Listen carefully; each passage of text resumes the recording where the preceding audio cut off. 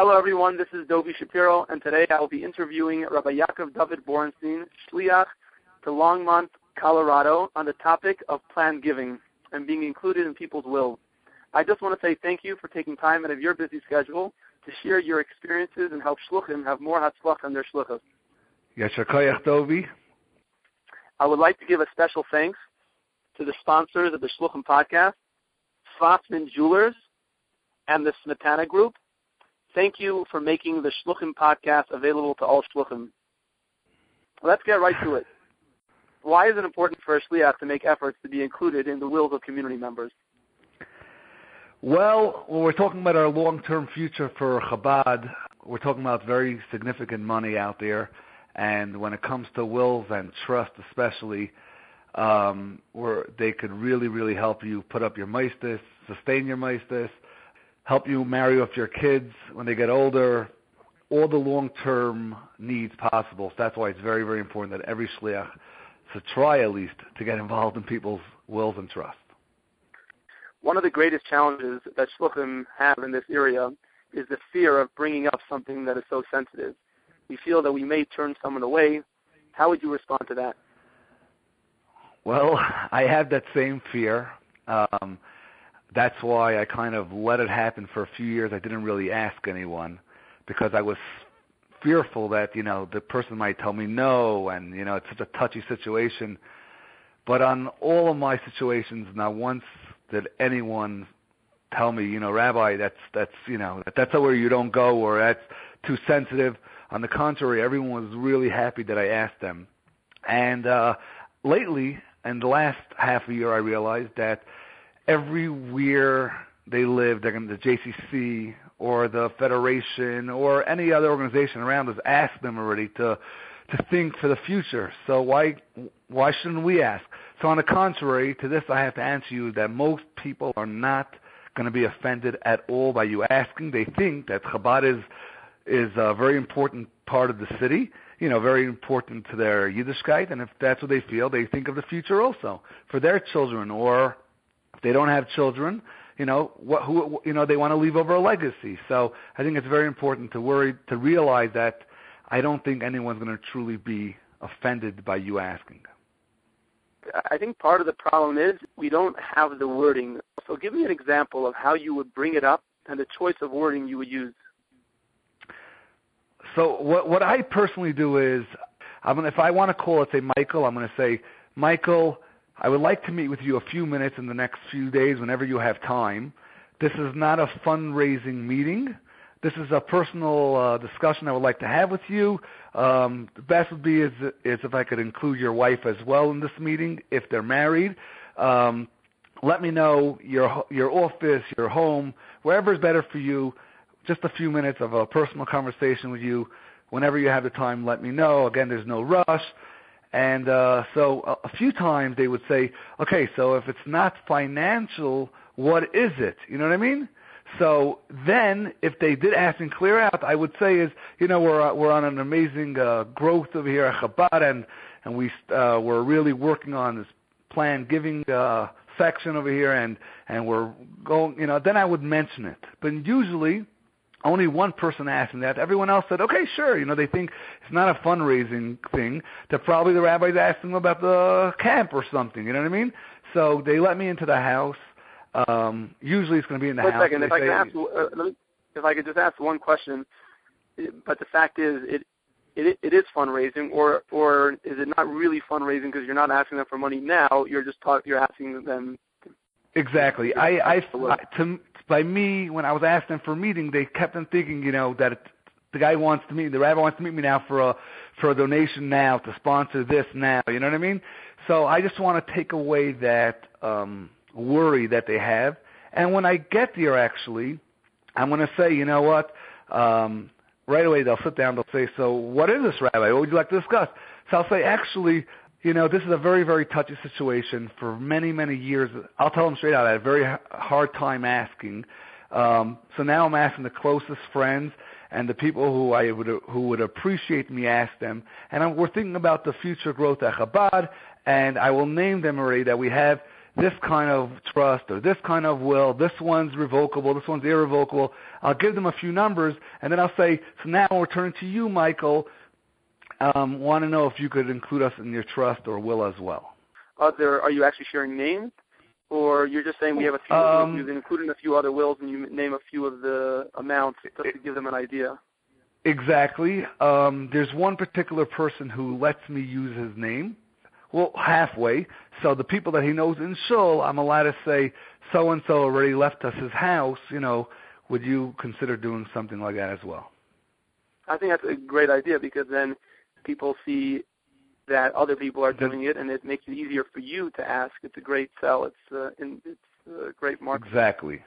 So no one's been upset once you actually bring up the topic of the will. Once you said that it's not about fundraising. You know what? Not by me, never. On the contrary, everyone was very, very happy. Even all the people I asked, no one. Either they came back later on as yes or. We're considering it, but no one was at all upset. No, never. If they say they are interested, do you have a lawyer that you try to connect them with, or do they do that on their own? Well, yes. If possible, I would always try to steer them to the two lawyers that I deal with. And that is my balabas many years ago. I had no idea who to use. He recommended someone in downtown Denver. They're a very large firm. Their specialty is in trust and wills, and they're downtown. They're right next to the kosher area, so there's the restaurants around and so on and so forth. I really try to get them there, and that is because I really would like to steer people in, if possible, to set up a trust over a will. A will could be challenged forever and ever. There's a lot of rules regarding wills. I'm not a specialist in these things, but till it goes through probate, anyone could challenge it. But if you set up a trust properly, it's a lot better. You kind of skip that whole area over there. So therefore, I would always try to send him to my lawyer in downtown, just because also, firstly, he's not Jewish, so he's coming to them as he's officially on their team, and he's trying to help them plan their future. But not only that, he knows me already. We dealt a few times. So he throws in extra things. He says, "Oh, and what about? Do you have any other antiques? Or do you have a?" So the guy says, "Let's say I have a piano. It's worth $30,000. I mean, I never heard of these things. Would you like to leave that to Chabad as well? How about your cars? Would you like? What did you think about your cars? How many cars you have?" So before you know it, what the guy was originally going to give a small percentage of his life insurance, he's giving part of his home. He's giving his car. He's giving a piano. So that's why I try to send to this place, and I'm there by the meeting if the person lets, of course. Always when I go to the lawyer downtown, I make sure that I leave enough time for a lunch or a supper, and I make sure to go to the restaurant, either to the Milchiks or Fleishik, and basically, and I'll tell the person to order whatever it is, and I right away give my credit card. Before I walk in, I give the credit card to the person who's serving, the waitress, and tell her that I'm covering it. So the time when the bill comes, she says, "Oh, the rabbi already got it." And usually the guy says, "What are you doing, rabbi?" You know what I mean? I said, No. I appreciate what you're doing over here, so I'm taking this is on me. It worked very well for all the times because the guy's like, "Wow, it's very nice. The rabbi did it." And we end up going out to 2 blocks later. We go to sit down with the lawyer, and then he's a lot more in a good mood. Mm-hmm. He's a lot more generous at that point. Absolutely. But I just also want to say that we brought down Shui Eliezer's balabas. His name is Harry Barth. He actually travels around the entire U.S. giving lectures about planned giving. And he was here giving a talk for Goodyear anyways. He will not take a penny from your Chabad house. You just pick him up, drop him off at the hotel. He gives an amazing talk. You'll be surprised of how many people he'll attract. And he actually, at the end of his presentation, says whoever is going to give a will or trust that is irrevocable at a minimum, and he'll give you a number, 150, 250,000, I will do it for you for free if you're going to give it to Chabad. And he speaks about how his son came from through Chabad and so on and so forth, and it's changed his life. So he's also very, very good to use. and I used, I actually sent someone to him, and what happened during that conversation, someone needs to do a trust after their husband passed away, and during that conversation, he said, what happens if something happens to you? You know, what happens? So he said, so the lady said, fine, let's name Chabad as just in case something happens to me or my daughter, we'll give over all our assets to Chabad. So he's also very, very good. Harry and his son, they're very, very good. They'll really sell it for you, for your Chabadis as well. So I just want to clarify this, because when it's another Shliach Balabas, you always want to be clear. Rabbi Eliezer is fine with this, right? Oh, if the Shliach is going to contact him, he's fine with that. Absolutely. This is Shui spoke about it by the Kinnis, and Harry's very excited to come. And what happens during this thing is he gives us great talk, but his talk is not about how they could give Chabad millions of dollars. It's really talking to the donors of how they could save thousands of dollars of different things they never thought about, different tips. And people are blown away because this guy's a serious mumcha. And then what happens is he says, okay, I'm giving out, he gives out a beautiful pamphlet, and in it, everyone returned to me like your name, your number, and my secretary will call you and set you up with a free 1.5 hour appointment. I think it's an hour and a half. And everyone in the group took him up on it. And again, your Balabatim feel like, not like they were pulled out of their houses to go join you at, to give away their money. They feel like they're getting good tips.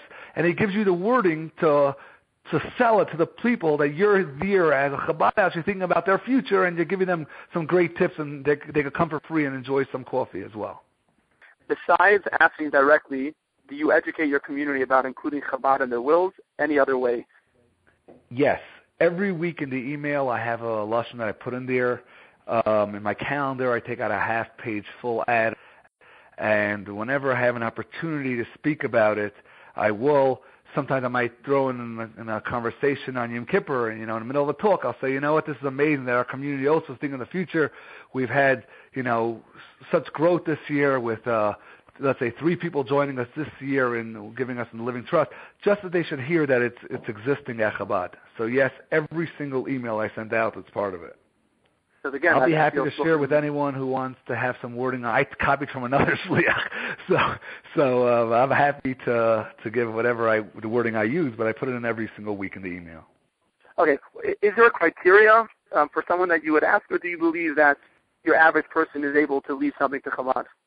Okay, so excellent question. At the beginning, like you said, it's such a sensitive issue. I only asked people that had no children. Specifically, even one case where there's no family. He's a ben yachid in the world. That's it. He doesn't know what to do with it. Like the person's going to leave it to the church. At this situation, it's a lot easier to be direct with him and tell him, listen, you have to leave over a legacy. Again, the next level would be is someone who's married and doesn't have children. It's a very easy ask. Everyone in the community has these people, single people or married with no children. Also, these people got to be asked right away. And then only a little while ago did I ask a grandmother who has a couple, she lost her husband, but she has 2 kids. She has a grandkid. This is the first time I asked someone that has a family, and I was a little nervous about it, or I'll be more precise, very nervous about it. But again, she was helping me do a mailing at Chabad, and I said, oh, by the way, Linda, would you consider this and this? And she said, actually, I've been thinking about it for the last little while, so thank you for asking me.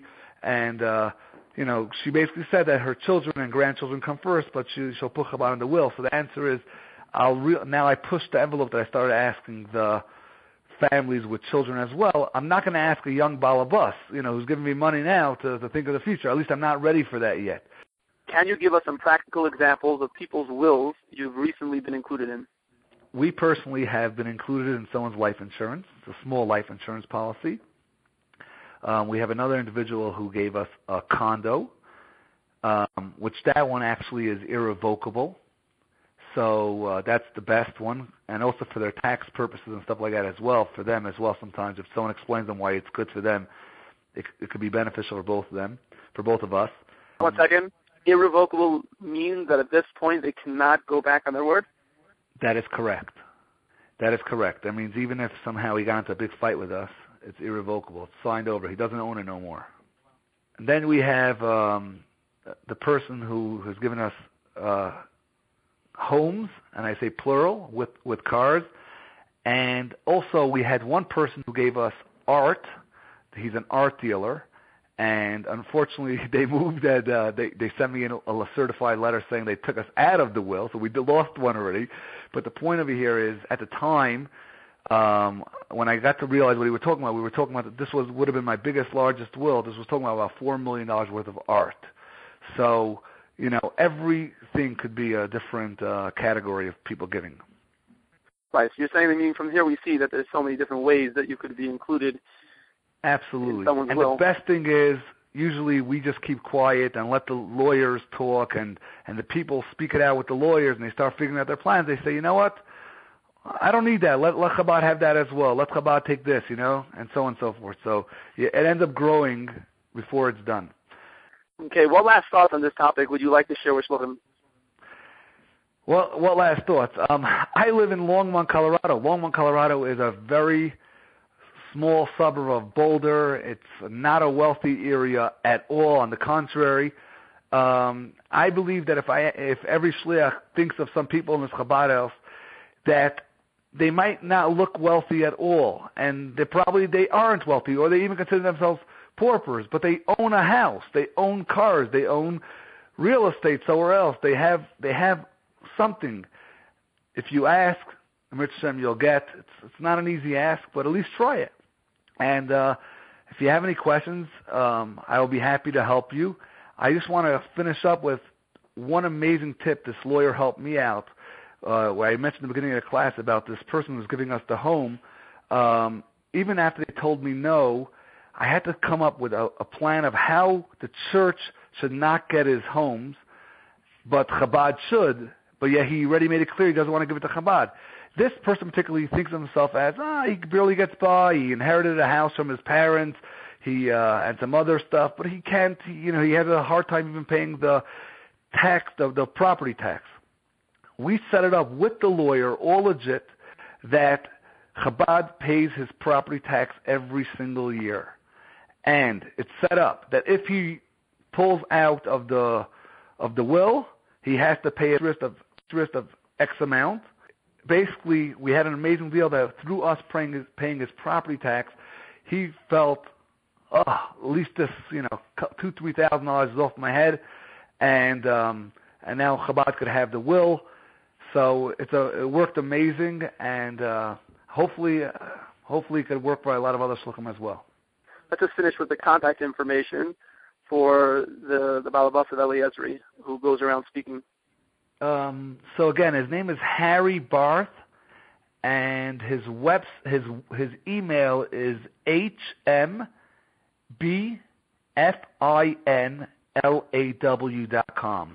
So Barth Calderon Attorneys, they're in California. I guess Sui Eliezer would have his cell number and everything, but Harry Barth, he's always wanting to go to shluchim and help them. So I think he's a great tool to use. How do you spell Barth? Barth. Okay. And what is his website? BarthAttorneys.com. You got that? So www.barthattorneys.com. Thank you, Rabbi Borenstein, for sharing with shluchim about your hatzlacha and unique approach to planned giving. We really appreciate your time. Yeshar Koyach, thank you very much. This is Dovid Shapiro. I would like to give special thanks to the many shluchim that continue to give feedback. Please send in your ideas for future interviews, as well as your thoughts on how to make the Shluchim podcast even better. Make it a great week.